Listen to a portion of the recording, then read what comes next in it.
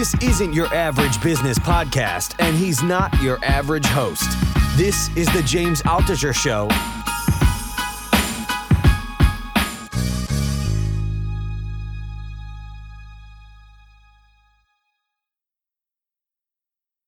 That's because they think I'm what?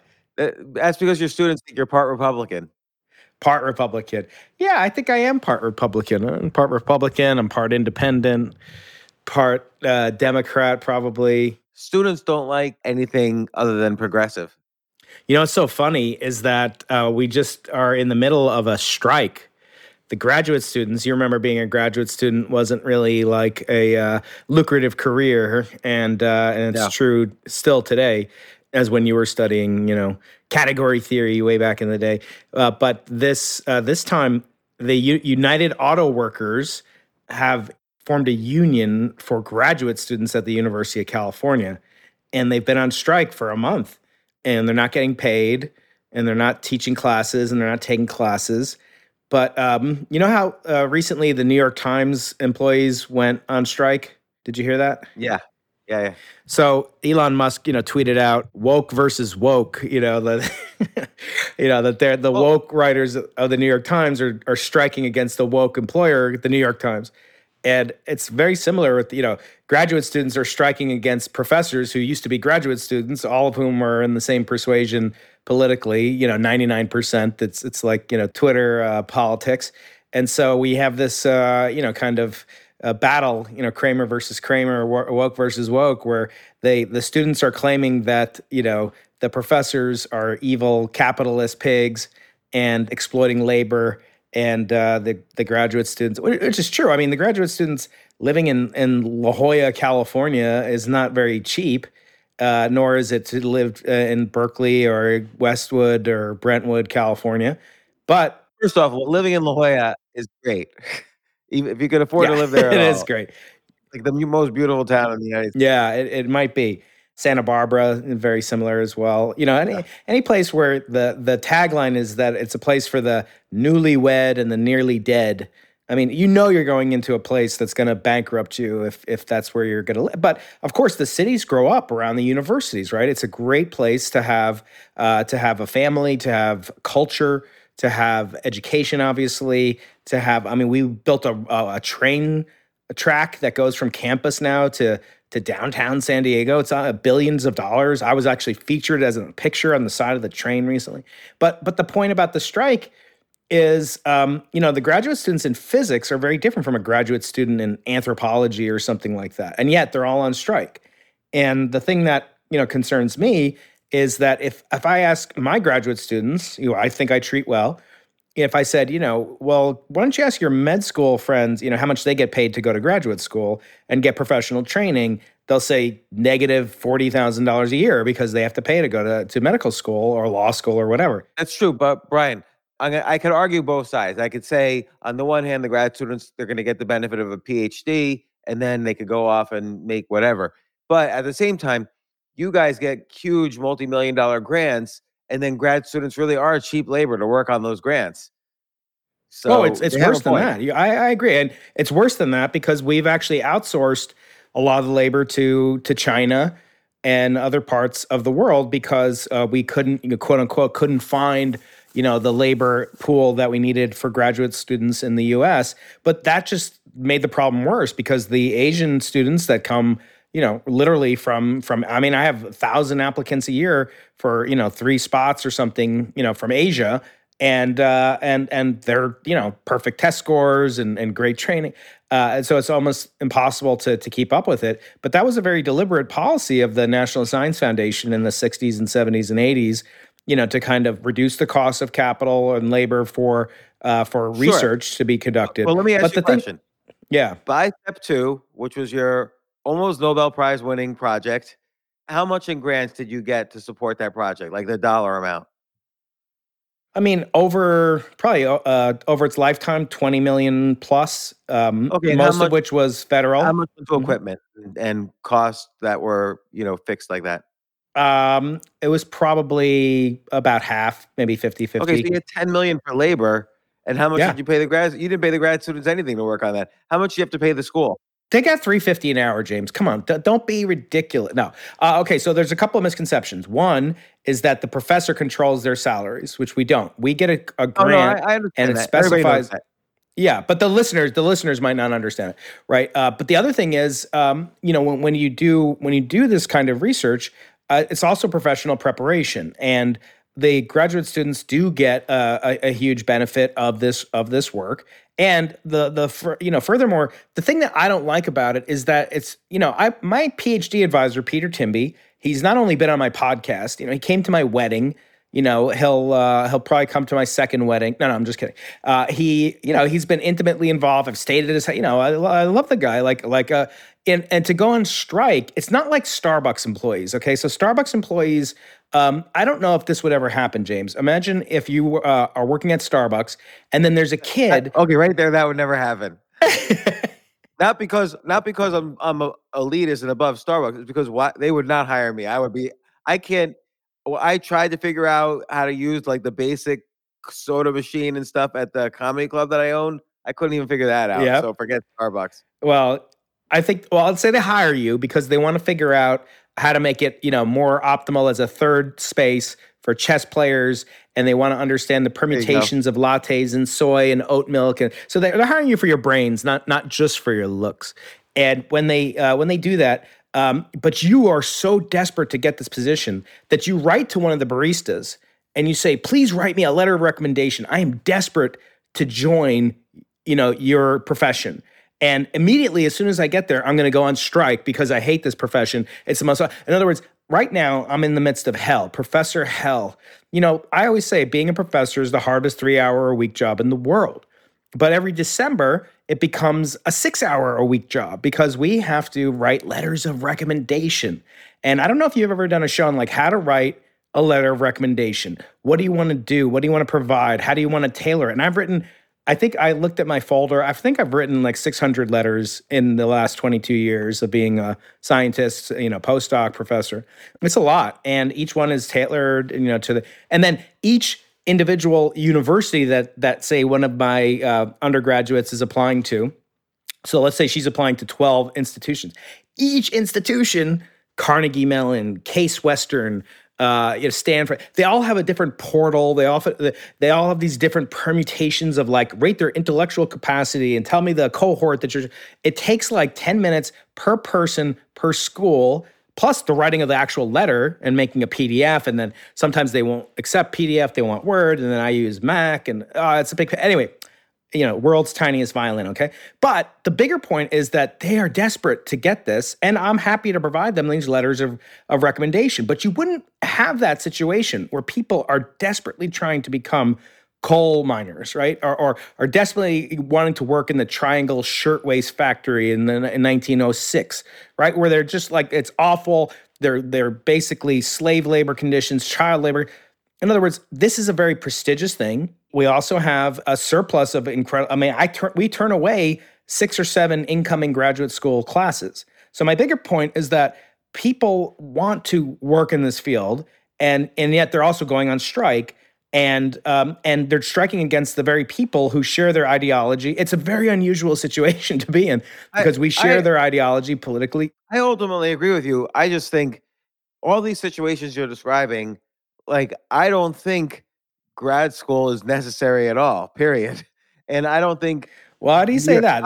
Now we're fighting. Now those are fighting words. Okay, let's take that apart.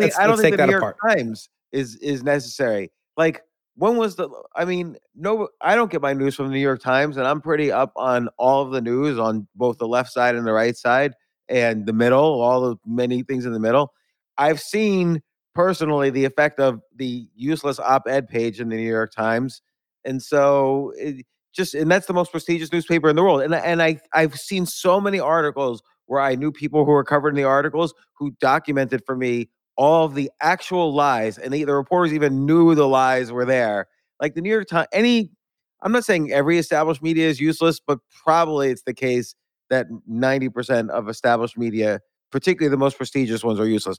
Not prestigious, I'm willing to bet they're more interested in reporting the news. But the New York Times is so desperate; they just want clicks. Have you been red pilled, James? Have you been red pilled by Elon?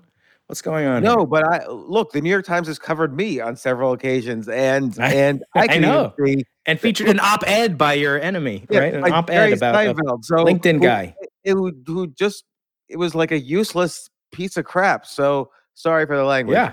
but No, it's okay. It's okay. It's your podcast. I got today an email about that op-ed. It's 2.5 years later. Could people just Oh lose my my God. number on this already? Like, it's ridiculous. So So you don't believe but that, so the publishing, the media is sort of doomed in one sense, but on another sense they're essential. I still look at it. You still look at it. You just admitted that you look at the New York Times, no, but I on don't. I occasion. actually never once look at the New York Times. Oh, Yes, you when don't. Jerry Seinfeld writes Uh-huh. an op-ed about me, I look at the New York Times, but that's it. I had an article written recently about me, and I'm not doing this to sound elitist, but I'm just like, I don't have the time to like read about myself, and it's not like I'm so like I said, I'm not saying this from elitist point of view. There's an old joke like the a professor gets mad because he's only been featured twice this month on the school's website. It's but the point is like I'm actually here. I want to discuss this with you. I've had the best year of my life in a lot of ways.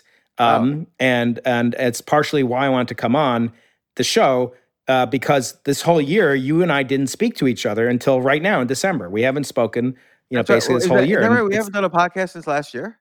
I think so. We might have done one when my Galileo book, audio book Yeah. came out, but I don't remember 100%. And that's why it's been the greatest year of my no. So I missed you, but I want to share some things and I want to discuss, some other things just on how to handle success, because I think, you've been incredibly successful. You've been incredibly influential, not just on me, but on millions of people.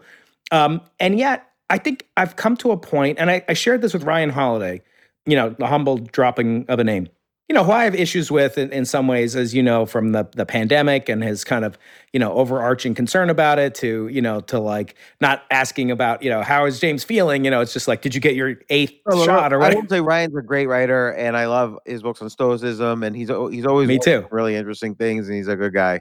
And I call him my stoic rabbi. So I won this award. Speaking of graduate students, I was the recipient of the 2022 Horace Mann Medal from Brown University, where I got my PhD. And I gave a speech in commencement alongside Nancy Pelosi, outgoing Speaker of the House. And she was speaking to the undergrads. I spoke to the graduate students. And it was very, it was very moving. My kids came, my wife came, all expenses paid trip. I got this huge medal, like Flavor Flav, and it was lovely. It was an incredible thing. But I wrote to Ryan, like when I won it, I wrote to him and I said, I just wanted to let you know you've had a big effect on me because I won it. And I was like, let's say I didn't win it, would I be depressed? Like, would I be bummed out to know I hadn't won the Horace Mann Medal from Brown University, one of the most prestigious universities in the world? And I said, no, like, it wouldn't hurt me. Like I lost a Nobel Prize, like there's only, very few places you can go down. And actually in my speech, I said, now I have to express my hostility because now I can no longer write the book losing the Horace Mann Medal. But besides all that, I felt indifferent, James. It was a very strange thing because as a professor, you're always trying to accumulate accolades and get, raises and teaching promotions and this and that and sabbaticals. I mean, it's funny because graduate students want to become postdocs. Postdocs want to become professors. And then professors want to not teach and get sabbaticals and go back to basically doing research like a graduate student. So it's kind of weird that we're in this weird habit trail of life as an academic. This is all an important thing. Like you say, if you hadn't gotten it, first off, when you did get it, and when you were told that you got it, what was your reaction?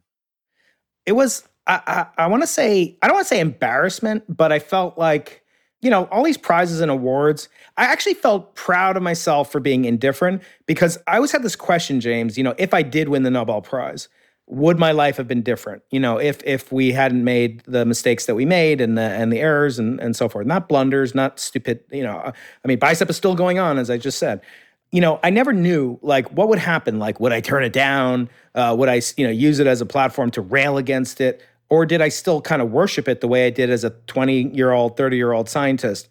And it's not the same thing. Obviously, winning an award from a Ivy League institution is great, but it's not the same as the Nobel Prize. No, it is really getting acknowledged for anything that you've done by a group of your peers is a very exciting thing. And look, I wanna address this directly, like, you said you felt indifferent, but often when bad things happen to us, like, let's say you hadn't gotten tenure, let's say, for instance, you didn't get the Nobel Prize, you wrote an entire book about your frustration of not getting the Nobel Prize. It's very important that you're in a field, physics, it's very important that a lot of things are going to happen that disappoint you, and you're going to also have a lot of successes, particularly if you're ambitious and you love physics and you want to succeed. Good things will happen, but also bad things will happen. Like you won't win certain prizes and everything. It's very important that you are more happy on the good things than you are sad on the bad things. You have, let's say, a certain Mm, amount of well being in the bank, and you yes. withdraw well being when you're upset about the bad things, but you need to replenish and celebrate the good things, or the result is burnout. Like the result is you run out of emotional fulfillment in what you love doing. And when that happens, you're burnt out. Like literally. You've taken too much oxygen out of your passion and there's nothing left. So it's burnt. Mm. And I think this is very important that you should be happy getting this Horace Mann Award. You should celebrate. You should go out with the wife. You should tell all your friends. You should write a blog post. You should give a great talk and all Yeah, of I that. mean, I actually turned it back, because if I've learned nothing, it's to, from you, it's to, shamelessly self promote myself at every opportunity. So my talk was called Think Like Galileo. I gave the commencement speech for the graduate school. And, of course I had the product tie-in to my book, audiobook. But in reality, I did kind of use it to present these correlations with these things like accolades. Like when there was no Nobel Prize with Galileo, right? That didn't exist until 1901. But Galileo instead did win this prize at the time. It was called the Academy of the Lynx. The lynx is like a little giant, kitty cat. That's wild cat in Italy, I guess. Has big eyes and a big ear, so it has a lot of like sense organs. So scientists would associate like someone who's very smart, like a wise old owl. To them, it was the lynx. Hmm. And so they had this Academy of the Lynx called the Linnaean Society. It still exists. And Galileo won it. And he said many, many amazing things when he won it. But ever since then, he won it in 1613 or something, after his first major book, The Sidereus Nuncius, The Starry Messenger, and which revealed that Jupiter was like a mini solar system with moons going around it, not the Earth, and that upheld the Copernican worldview. Now, once he received this accolade, he then, on every single one of his books thereafter, and he wrote like 10 more books, he wrote member of the Academy of the Lynx underneath, his underneath his name. And so that accolade meant a tremendous amount to him. Of course, it meant a tremendous amount to him, and you make a point where he used it not only was he proud of it and probably celebrated it, but he used it to acquire future career success because it's an authority figure or an authority body said you're a great scientist, and people. It's just natural human instinct. People want authority to get affirmation that they're associating with the right people and the right ideas and so on. So it's again extremely important to celebrate these things and not downplay them and to mention them. Not, of course, to the point where, like you were saying, it gets too self promotional. But you should just be proud of what you do, and these things are important in society, and society recognizes them. I guess, the next level, in Judaism that we share and we've talked about many times, there's different levels of charity. Jews have as many words for different, kind of societal things as Eskimos allegedly have for snow, right? So like Jews have like 20 different names for love and like 10 different names for charity and kindness and everything. But one of the concepts within the concept of philanthropy is the notion of the different levels of giving charity. So the first level is give nothing, right? The second level is you give the minimum, which is 10%. And this is all in the Talmud, which is the second holiest book in Judaism. But there's a limit. There's a maximum. You're not allowed to give more than 20%. Have you ever heard that, James? You have to give No, I haven't. 10%, which is like a tithe, a tenth, but there's a maximum of 20%. And why do you think there would be a maximum? Because perhaps it's ego. So your ego doesn't get too big. Like, oh, I'm the benefactor of this. If you love this Right, because who's the hospital, ultimate benefactor according to the Talmudic rabbis? Who's the ultimate benefactor in space? God, God, right? So, like, oh, you're better than God. Like, without James Altucher's, $10,000 check, it's just 20% of his net worth, whatever. Oh, this guy, like, the whole world would be poor. Give me a break. So it's to keep your ego in check. I think that's very interesting because, like, you might say, well, give all your money away and just be poor, and that's the highest. No, but then, and then even then, you shouldn't just like the highest thing is not just giving a guy a check. As Jesus, a great Jew, said, teach a man to fish and he'll have fish for his whole life. Give a man a fish, he'll eat for one day. So the highest level is actually to give anonymously, like so that right? nobody knows, to put your name on a building. And then the ultimate highest level is to anonymously give somebody a job, which is kind of weird when you think about it. Like, how can you anonymously give someone a job? Because then they're self-sufficient, then they don't need you, and then your ego's not bound up with it because it's anonymous. So you'll never be.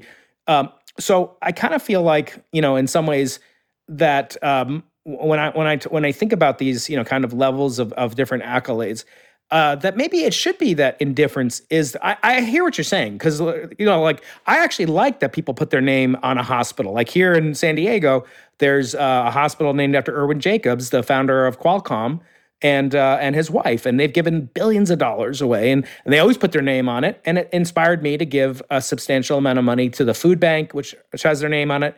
But I think it's good because then it motivates. But it should be done like, and you see it like Jeff Bezos just gave like $100 million to, I don't know, the ACLU or some, left-wing charity or whatever, or his wife did to Planned Parenthood and ex-wife, Mackenzie. That's fine. You can do whatever you want. But I mean, the highest thing is to do it without anybody knowing it. Usually I agree with kind of these, like, it's always very interesting how the secondary philosophies of all of these things that are in the Jewish religion that you don't normally think about, like this idea of giving anonymously, for instance, is the highest form of charity. But I don't agree with this because, like you said, I Hmm. think putting your name on it does inspire people to follow. Like there's science about this. Like if you know others are doing something, you're more likely to do it. So if That's if true. if That is true. 200 people Yeah. currently in the Well, hotel are recycling their right. towels, then you're more likely to recycle your towel. By the way, you should never do that. You should never do that. They're doing it to save money, okay? And they're leveraging your social welfare aspects. But the more people that do that, the less work there is for the housekeepers. And eventually they have reduction in the amount of housekeeping staff. And people don't realize that it's actually just set up so the hotel can save money on housekeeping staff, Right. and not give as many tips because you're actually less likely to give a tip to your house. Do you give a tip to when you stay at a hotel? I know you never leave your house, but theoretically, do you give a tip, and how much do you give? I always give a tip, yeah, and I always give a little bit more than would be considered normal because Okay, I that's want them to great. remember me. Yes, So and there's a practical benefit if you leave something behind. Which I was just in Chile for like 4 nights. Imagine going to Chile, a 5,000-mile trip for 4 nights. I was just there at a nice hotel down there, and it's like they pay their staff $5 a day or whatever. But I knew I was going to forget something, and I always tip like even when I'm there. Like I used to do it. By the way, never tip the whole time that you stay. Never tip the last day. Did you know that? You shouldn't like some people. I used to do that. Like, oh, when I leave, I'm going to leave, $50, $30, whatever it is, $10 a day, but never do that because they have different staff on different days. So you might miss the man or woman who's cleaning the my day my that my issue is I don't when I stay in a hotel, I don't get housekeeping at all until the end. you So don't. You just keep do not disturb on there. yeah, That's smart. I guess that's smart. I just I like like I it. just like They put a privacy. chocolate on your pillow but they tuck in your sheets so tight. I can't stand that they tuck in my sheets. But to the point, really, though, of the anonymity and charity, I used to believe that. Now I don't because I do see the effects Mhm. of when you do something and people are inspired by what you did. There's likely to be more charity later on, And and that's what I'm talking into with like accolades. So like, to not accept, by the way, the Nobel Prize in Physics, I believe is the only prize in chemistry. Those are the only prizes that no one's ever rejected. In other words, people have turned down the literature prize, people turned down the peace prize, people have turned down the whatever other prize, but they never turned down the physics or chemistry prize. And that is, as I say in my first book, Losing the Nobel Prize, a function of the idolatry that we have towards these prizes. And I guess I felt like, who am I trying to impress? Like either with charity, okay, that makes sense. maybe with science, like someone will look up to me if I won a Nobel Prize, but they wouldn't. But like, there's so many other metrics, and I guess this year, I won another award at the San Diego Air and Space Museum. I was inducted What into was the the award? international.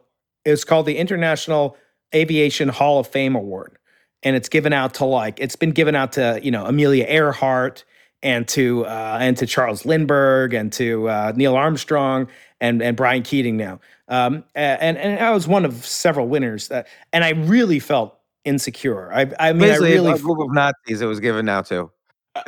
no, there were some communists. There were a couple commies in there too. All right. Don't.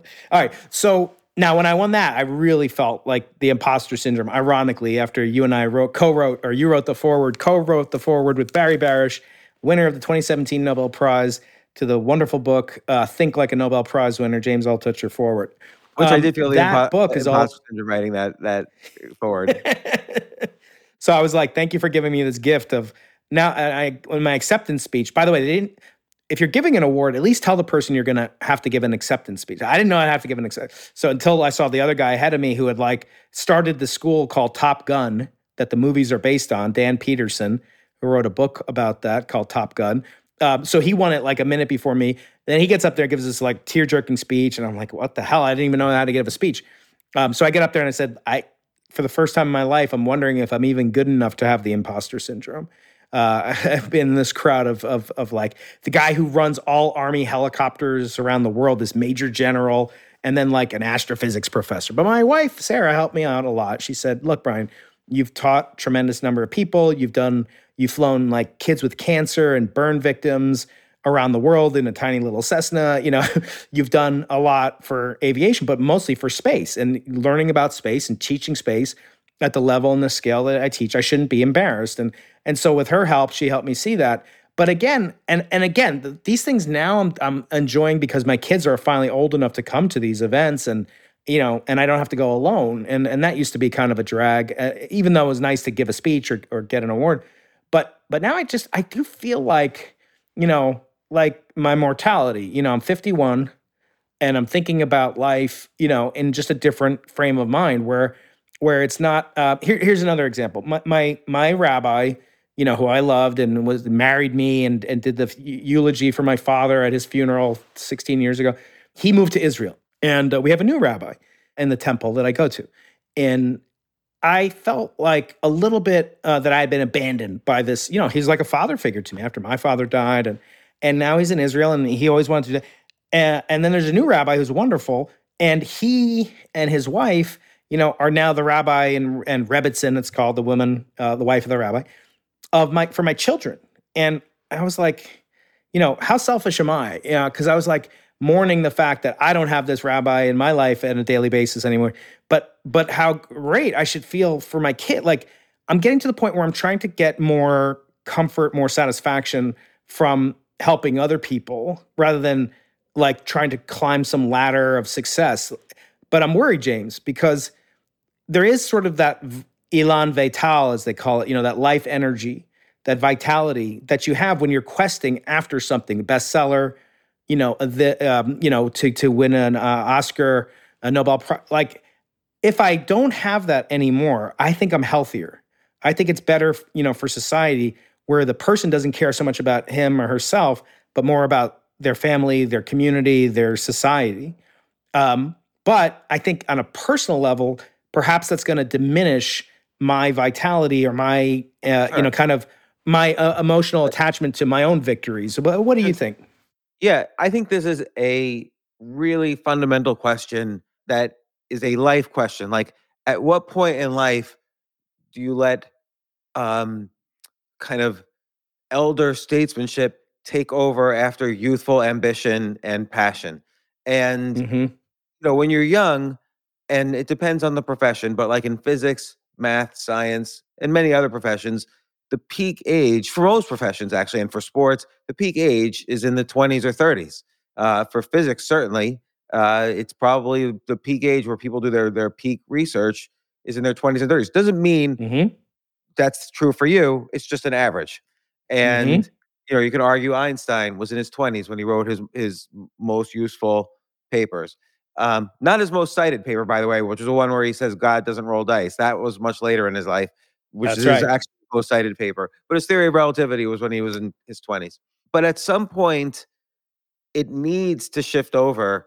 The metric by which you're defining your success, I feel, needs to shift over to how much am I influencing and helping the next generation, the people who will inherit my passion for a subject and go even further with it.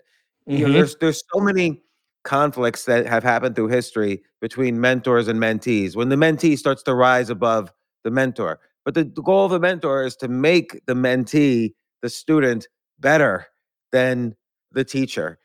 Right, which is again, by the way, coming back to where we started with graduate students, that's my goal. My goal is that my graduate students should exceed me, and in every way, but financially is like the least important part. I know it's important for them, and it was important for me, but nobody goes into being a grad student to make money. So what are you doing it for? You're doing it so you can exceed the person you're apprenticing with. Again, graduate school is like an apprenticeship in a lot of ways. But I do agree with you. But does that diminish your own ability to then continue succeeding?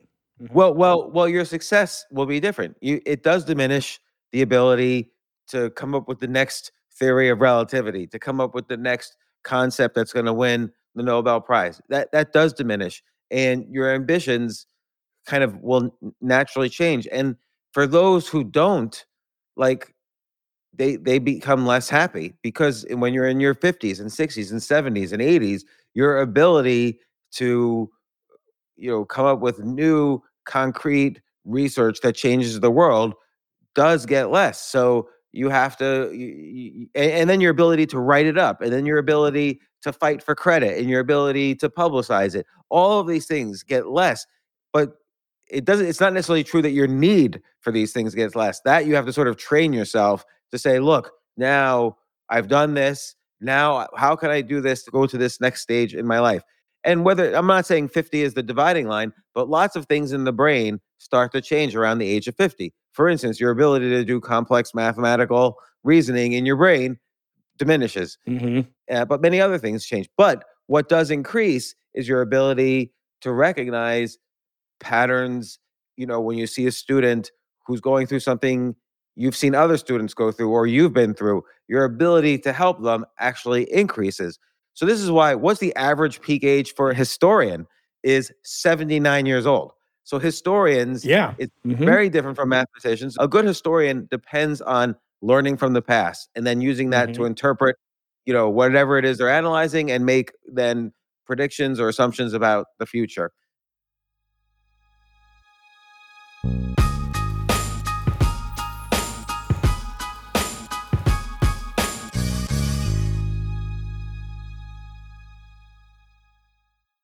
I have to say, Airbnb has changed my life. I just love staying in Airbnbs. Like in about a month, I'm going to Cocoa Beach, which is right next to Cape Canaveral. I'm going to watch some rocket launches. I'm going to, of course, be staying in a very nice Airbnb on the beach. And it's just such a great experience. Like the whole world is available to us now because of Airbnb. But whenever I'm at an Airbnb, I always realize, the home that I left to come to this Airbnb, I could be making money on that right now by hosting and being an Airbnb myself. So, and I've known people, I had a friend who basically, made a living from turning his home into an Airbnb. So if you have a home, but you're not always at home, you do have an Airbnb there. And it can easily fit into your lifestyle, and it's a great way to earn some money. Your home might be worth more than you think.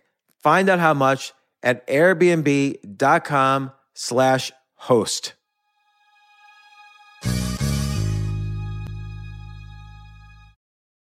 The famous Abraham Lincoln quote says, "Good things come to those who wait." I wonder, did he really say that? Jay, did he really say that? Can you look that up? Regardless of who said it, that's only part of the quote. The full quote is, "Good things come to those who wait, but only the things left by those who hustle." Well, if you're a business owner and want the best people on your team, the same applies. And listen, I've interviewed 1,500 people now and a lot of entrepreneurs. I can safely say the one thing consistent among all entrepreneurs and CEOs, the successful ones, is that it's all about the people you surround yourself. If you hire well, you're going to have a great business. And, thankfully, ZipRecruiter puts the hustle in your hiring. So you find qualified candidates fast. This is so important, and I want you to try it. You could try it as a potential employer or employee. You could try it for free at ZipRecruiter.com/James. ZipRecruiter's smart technology finds top talent for your roles right away. Immediately after you post your job, if you're hiring, ZipRecruiter's matching technology starts showing you qualified people for it. And I will tell you that I signed up on ZipRecruiter as a potential employee. I just wanted to see how it works. And right away, it started matching me with really amazing potential employers. So give it a try at ZipRecruiter.com/James. Let ZipRecruiter give you the hiring hustle you need. See why 4 out of 5 employers who post on ZipRecruiter get a quality candidate within the first day. Just go to ZipRecruiter.com/James to try it for free. Again, that's ZipRecruiter.com/James. ZipRecruiter, the smartest way to hire.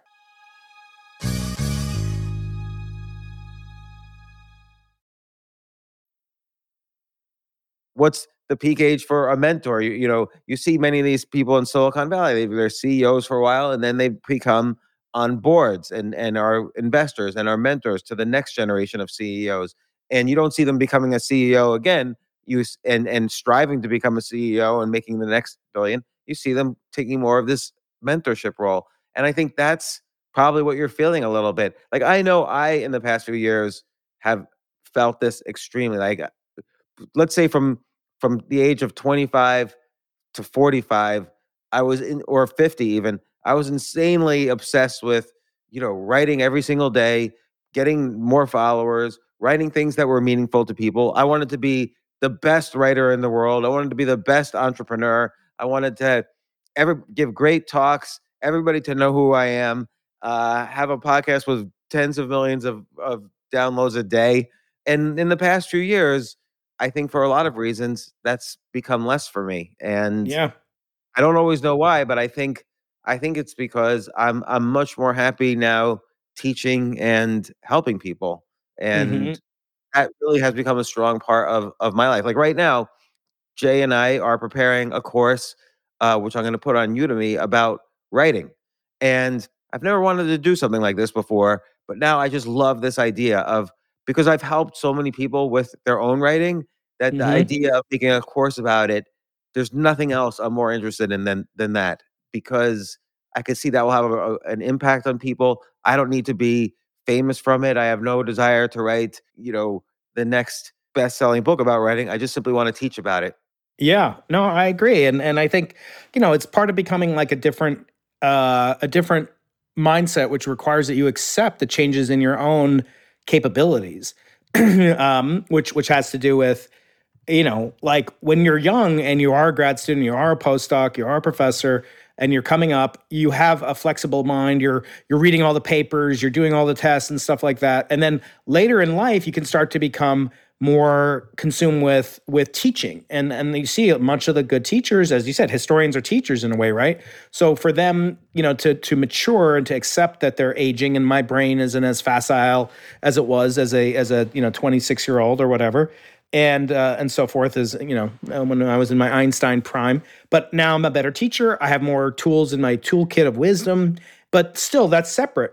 That's kind of as Arthur Brooks talks about, like the second brain or whatever. I forget what he calls it specifically, but you mature from this fluid brain to this more kind of toolkit. Like, oh, Yeah. I remember that exact problem or that chess problem. So Arthur From Brooks calls that you're moving from fluid intelligence to crystallized intelligence. That's right. That's exactly And right. See, I and forgot he that. I forgot what he called it. That's what my well, fluid well, intelligence is well, that's what gone. he mentions also, and this is also known in neuroscience, is that your memory declines. It doesn't mean you're getting dementia. It's just memory just naturally declines. You don't need it as much. Exactly. I agree. And so, I think in that sense, I've kind of taken a lot more, maybe comfort from or put a lot more of my own self-worth in teaching.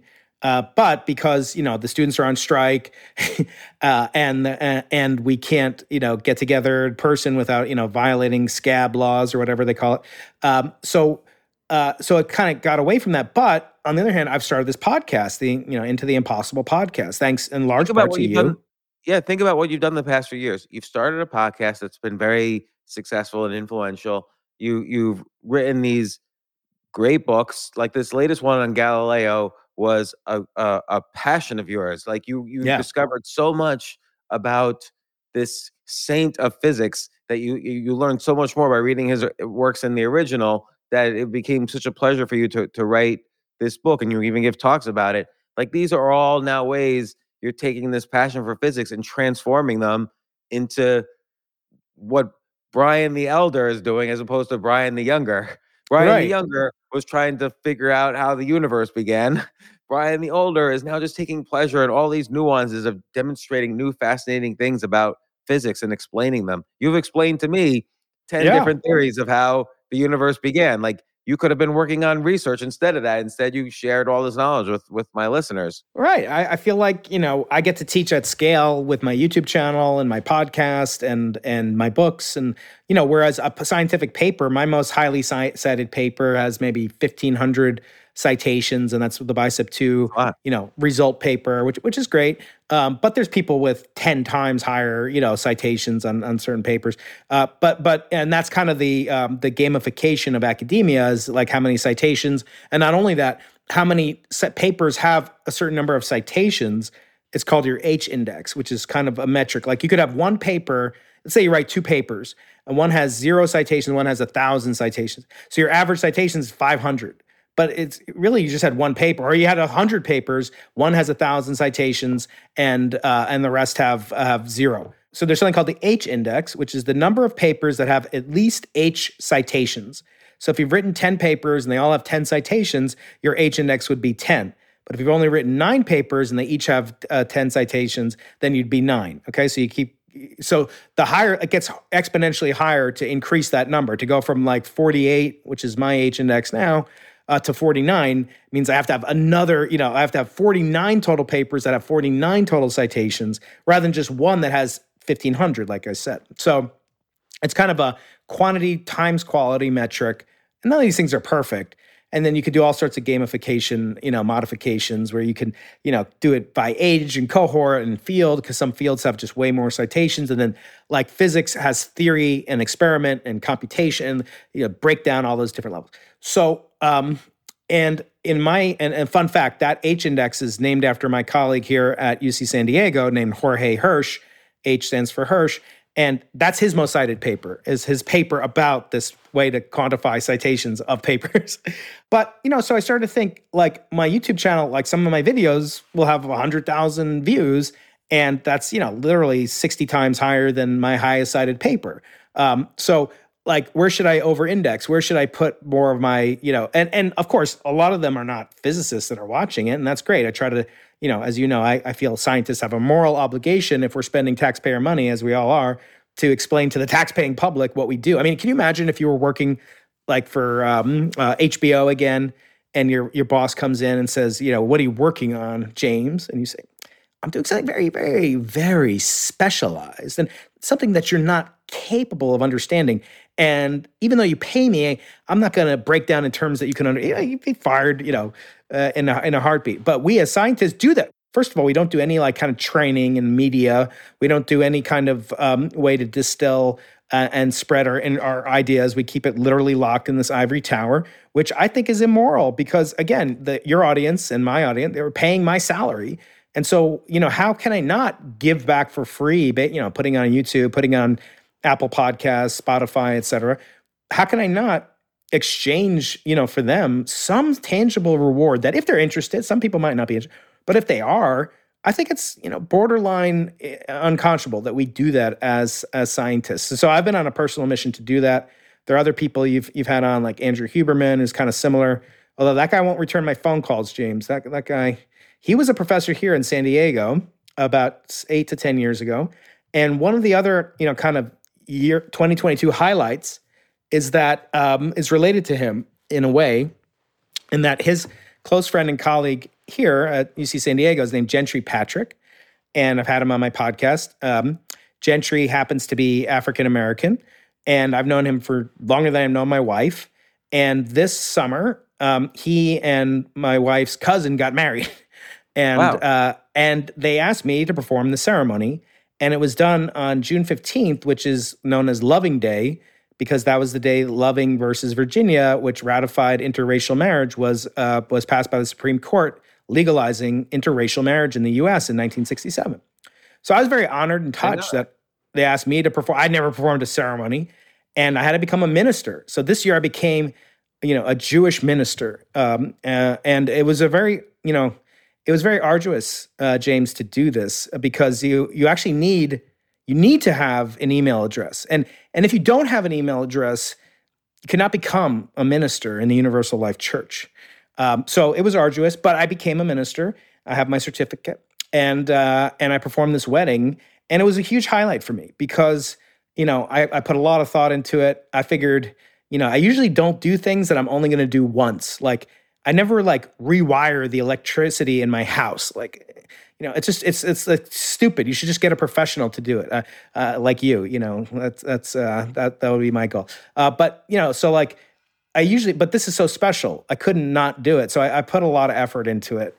And it was a very challenging thing because actually a sad thing, the worst thing that happened to me this year is one of my very close friends passed away very young. His name is Eden Raffaelli, and he passed away just literally. He worked at Google X up in the Bay Area, and he just literally collapsed one day at work and was taken to the hospital, and he died a few days later. And he was basically taken off of life support as I'm performing this wedding, and I'm talking with his parents. It was a very challenging day. But and I keep a journal because Ryan Holiday told me I should keep a journal. And I never got back to the connection with Ryan. So when I won this Horace Mann medal, I told Ryan, I told him I didn't feel like I was really changed. Like I said, it was important, but it wasn't like transfer. It wasn't like if I hadn't won it, I would have been crushed, like the way I was about the Nobel Prize, say, at one point. And he was like, "That's good, you're like getting there, young Padawan or whatever." So it's nice. He's kind of my stoic rabbi. But at the same time, I feel like I would have been, kind of not knowing. Let's say they said at the last minute you can't perform the wedding or whatever. Who knows? Then it would have hurt. It would have because it's almost like those things mean more than winning an academic award or even a Nobel Prize, right? To do those kinds of things, the spiritual things that nourish the side of your life that only you can do. Like a lot of people have won the Nobel Prize, but only one person has ever performed this particular wedding.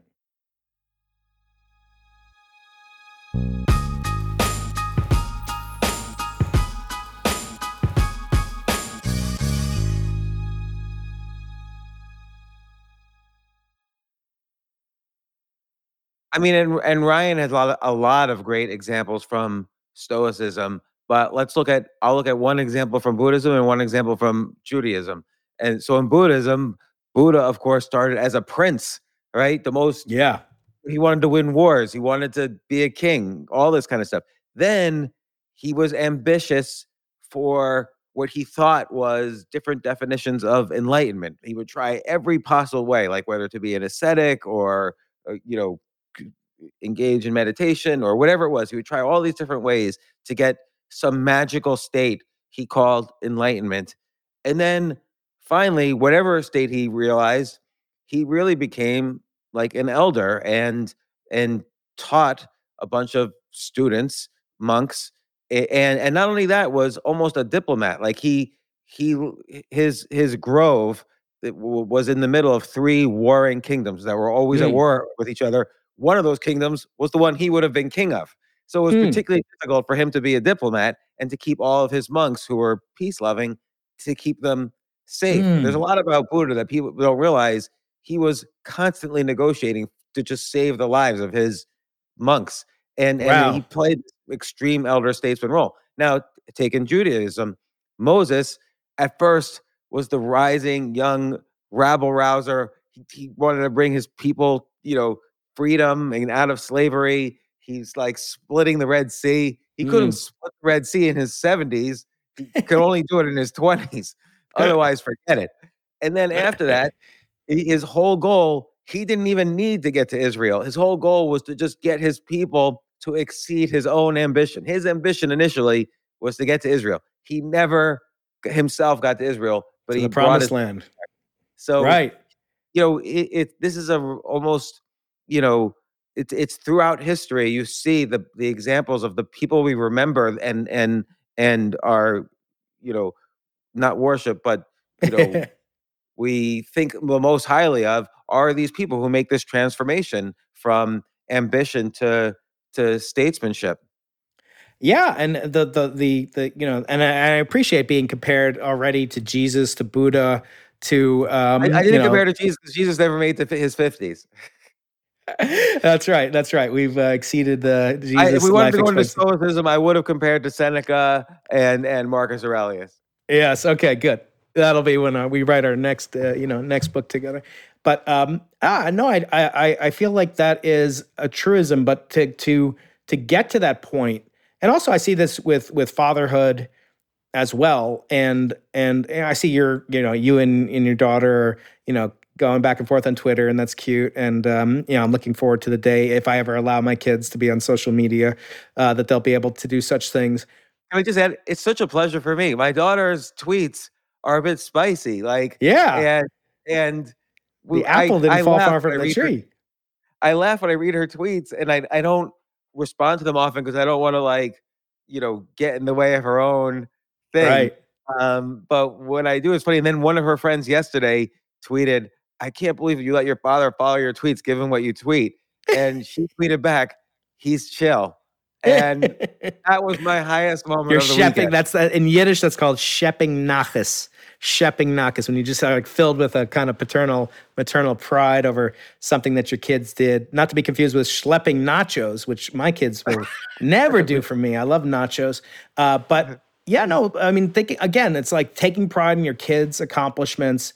Is at a certain level more satisfying than your own, and so it's like, I feel like at some point we always have this inner voice, right? That's but you're trying to live to impress your inner voice or live to impress yourself. I've heard it said, but there's really nobody. Like, I mean, yes, God, you believe in God, you can think about living in accordance with His rules or what have you. But in terms of like, am I an impressive person? Am I doing something impressive? I think the highest form of that, which relates to my ultimate theory of the meaning of life. I mean, Elon wants to go to Mars and he wants to do this and he wants to live forever and he wants to, and that's great. I'm a supporter of what he's doing and a lot of his endeavors. But we already can live forever. We just can't bring our physical bodies with us. And that is through the values and the lessons that we teach to our children, where the children could be biological, but they don't have to be. They could be ideological. And I think looking at that in kind of an ethical perspective, that you can extend, maybe not forever, who knows? I mean, there's some saying I heard recently that's depressing. It's like a man dies twice, once when he breathes his last breath and once when his name is spoken for the last time. And, Right. We're talking about Moses and Buddha and Jesus and everything now. They're still being talked about. I think that could be viewed as a positive quote, though. Uh-huh. In the sense that I hope for the day. Sometimes I talk to 80-year-olds who are very successful, and I say, when does the ambition and constant drive, which also means constant disappointment, when does it end for you? And sometimes they Yes. say it never has, and that depresses me because Yeah. I want to know that I can transform to not being as ambitious. Like, oh, so and so went on this podcast, but I didn't. So Right. I get upset. Andrew And Huberman. Paging Andrew Huberman. No, but you had and this with Stephen Pressfield. You had Stephen Pressfield on earlier this year, or maybe it was a repeat. And he was just like, yeah, I didn't, and I think this is true. Please correct me if I'm wrong, James. But he was like, yeah, every book you write is a kid you didn't have, or vice versa, or something like that. Or every kid you have is a book you didn't write. That's what he said. And I found that so depressing because he doesn't have any kids, right? No, but no, and in fact, that was a podcast we did in 2021, where because the very first podcast I had with him in 2016, he said to me, I was in his house in Malibu actually, and he said to me that he's given up a lot in his life to be a writer. And but I was leaving, I was walking out the door, the podcast was over, Hmm. and when he said that, and I always wondered what did he mean by that. So I started off this one in 2021, asking him what did he That's mean, right. and he actually said, I surprised myself by saying that to you, and I had to think what it meant that I said it to you. Like I've thought about it a lot since then, and look, he really gave up a lot to be a writer, And I and feel we've like, all is given that up a worth lot. it? Is that worth it? Yes. I mean, let's say that's all you have is that you're remembered for a long time for the books. I mean, Jesus didn't have any kids either, right? And he's still remembered and he still had an influence. So I'm not equating those things together. And by the way, people always say, well, look, because I'm always talking about children, but I don't mean to say that if you don't have children, you're like a loser or you're a failure or you're immoral in any way. But I will say that there are options. You could be a big brother, big sister. You could be an adoptive parent. You could be a foster parent. I mean, there's so many children. We talk about abortion and what should we be able to do and not be able to do. There's so many kids, and I was adopted. And so I know Oh, I this. didn't know that, Brian. Yeah, my stepfather adopted me, and so my name is not Keating. When I was a child, I was adopted, by my stepfather and my mother, but we changed my name, and so he did adopt me as his own kid, and I wasn't in touch with my father, my biological father, for the next 15 years of my life. But How come? I, yeah, I guess what I'm saying is when I have Well, how when I come how come, you weren't in touch with your biological father for the next 15 years? So he, kind of after the divorce with my mom, he viewed us, my older brother and I, of the same mother and father, as kind of, being completely under the sway of my mother and her fiance, who became my father, adopted father. And he decided he didn't have a place in our life, and that we'd be better off without him, and that he'd be better off without us. And so he gave us up for adoption instead of paying my mother and stepfather alimony and whatnot. He gave us up for adoption. And so I wasn't so he didn't have the right to keep our names as his name. How And did you regain so contact? in graduate school, when I was at Brown, I had a neighbor in the dorms who had the exact same life history as me. As his father had abandoned him. He was raised by his mother and his stepfather, and he went to, he was a brilliant kid. He came from Turkey.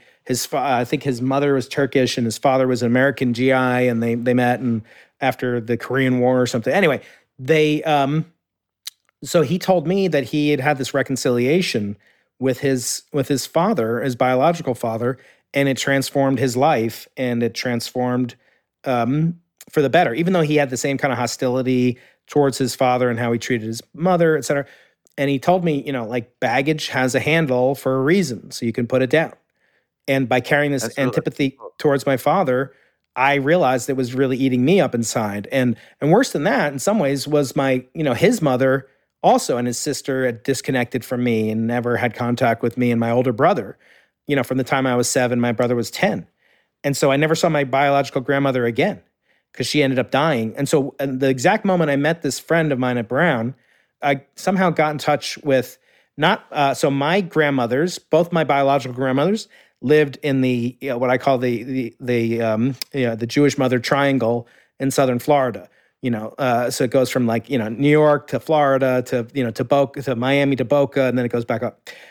And they communicated not to each other because they hated each other, but through mutual friends that I call the Internet, all these Jewish bubbies and nanas and whatever. And so word got around that I was interested in talking to my father, and it also got around that my father's mother was dying of cancer, and she ended up dying before I ever saw her again. I never talked to her again.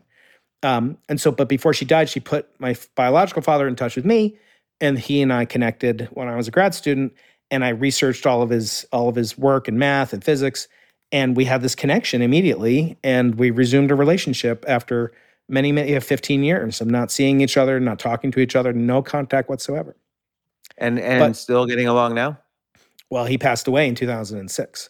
So Ah, yeah, we did reunite, and that was wonderful, and it meant that he could be in the life of my nephews and my brother's life and my sister-in-law. He never met my wife or my kids, unfortunately, But but I forgot why we brought this up. But the kind of living with your kids or through adoption or whatever, is fulfilling. And there is this tendency. I don't know. How do you react to this with this notion of what antinatalism is? No. There's this push that people shouldn't really have children, and that mankind is sort of a virus on the surface of the earth. It's causing the destruction of planetary resources. It's causing the depletion of of our habitability zones, of animal life, of plant life, global warming, nuclear war threats, all sorts of things, and that we're effectively like a cancer, a toxin on the earth, and that the moral choice, according to many philosophers and thinkers, quote unquote, now is that you shouldn't have children. And it's curious to me if they think we should commit suicide, and there is actually a move towards assisted suicide and encouragement of suicide in many other countries, as you may know. So there's this thing. Antinatalism means it's the philosophy of not having reproduction, and that is considered by many intellectuals to be a net good for the planet and for I mean, it's so alien to my philosophy that I can't even speak about it because it's cliche, children are our future, whatever. But you think that the very cure to like global warming will be enhanced with more people on Earth, or reduced? I mean, it's so obvious that technology depends on the flourishment of the existing human Yeah, and also, civilization. ever since I had this conversation with Matt, really, ever since like the early 1800s, every 10 years, people were saying overpopulation is going to kill us Right. in the next 10 years. And it never happened. And life has only, quality of life around the world on average has only gotten higher in every decade. And That's right. so it's just ridiculous. Right. It's a You taught ridiculous me thought. that Now, I can understand not having children. I did not want to have children. Mhm. Most things in my life that I have now, I did not want to have. So Mm. it doesn't even matter what you want or don't want, it's going to happen anyway. Yeah. So, like, how can you know, though? There are people that I've interviewed, many people on the podcast, who chose specifically not to have children, whether it's for lifestyle reasons or look at Pressfield, right? I mean, he's basically acknowledged, maybe it wasn't intentional, maybe it was, that he didn't have children. I guess I feel like I've actually, this is where I'm kind of nervous to ask your advice in a certain sense, because I feel like that ambition, like I never wrote a book, and then I wrote a book, and then it was with a major publisher, with Norton, and then I did a self-published book that you wrote the forward to, Think Like a Nobel Prize winner, and that was great, and it made even more money than the first one. What, I didn't get into it for the money. I mean, I probably got paid less than my graduate students. $3 an hour from the Norton advance. And I did an audiobook because I thought, oh, that's really cool. It'll be great to have my voice connect. I did it with Carlo Rovelli and Frank Wilczek and these Nobel Prize winners and brilliant thinkers. And that was kind of a one. But now I'm like, I don't know if I have that ambition like I've ticked those boxes, and I'm like, where's the next box? And I realize that's in total, contrast and completely antithetical to what I'm saying before, which is like you should live to impress yourself. You shouldn't care about these awards and accolades and metric. But like I don't like, those itches have been scratched, and so to speak. Like I don't feel the need. Maybe that's a good thing. Like I think people write books, and there's way too many books, right? I think there's just people write a book because whether it's a cookbook because someone told them they're a good cook, or a memoir because someone said, oh, you had a funny story. Well, there's way too many books, and maybe they could say that about my books. I don't know. I like to think that they help, but it's partially narcissism, right? We write books, we like attention, we like book sales, we have publicity, we do these things. I mean, you did it more in the past, you do it less now. But like, is that a warning sign? Like, how do you know when you're when you're over the hill, or how do you know when your lack of ambition as a 50 something could be detrimental to some long-term flourishment? I think it's a great question because I don't think there's a real answer. Because, first off, a lot of times ambition decreases because of depression. A lot of Mhm. times ambition decreases because of less testosterone. So, particularly for men over the age of a certain age. Uh, but and should you be doing things like I wonder for myself, should I be focusing so much, for instance, on this podcast as opposed to like starting another business, or writing a best-selling book, or or whatever. Or like, for instance, I take a lot of my spare time now and I study chess because I'm trying to get better at something that I loved so much as a child. And am I wasting my time? Am I ruining my talents? But one thing you can remember though is that, and basically 3 years after everyone's death, nobody remembers you. And that's true for just about everybody. Like, when That's was the the last last time breath. Yeah, it's the last time you take a breath and the last time that your name is mentioned, right? I don't know like, about 3 years. I mean, you really think it's 3 years? I mean, if we go to my when was the last synagogue, time? and my synagogue temple has a board with people's names that died in the Yeah, so late you think 1900s, about right? them when you see that board. So it's like Yeah, 50 people. Think of that when you see that board. that's right. But but Yeah. but like, it doesn't matter how many books you wrote. Like, who won the Nobel Prize in 1953? Like, we know in Enrico 1952, I Fermi. think it was Ernest Hemingway. But in Oh, writing. 1953, Yeah. I have no idea who won the Nobel Prize in literature. Probably never read any of their books. Probably this year, nobody has read that person's books. Right. Uh, and let's just see, 1953 Nobel Prize in literature. But again, most or who President Gerald Ford died, in the past decade or so. He was president of the United States between Yeah. Nixon and Carter, like a Right. pivotal president that took us from Vietnam to hopefully a more normal period. It took us from the Nixon, Yeah. fraud and potential impeachment to the nice Jimmy Carter. And nobody talks about him ever. Nobody says, Yeah. "Well, this guy is up there on the list of greatest." He was president of the world, and nobody thinks about him ever. And that was a president. Yep. Stay tuned for part 2, where we continue our talk.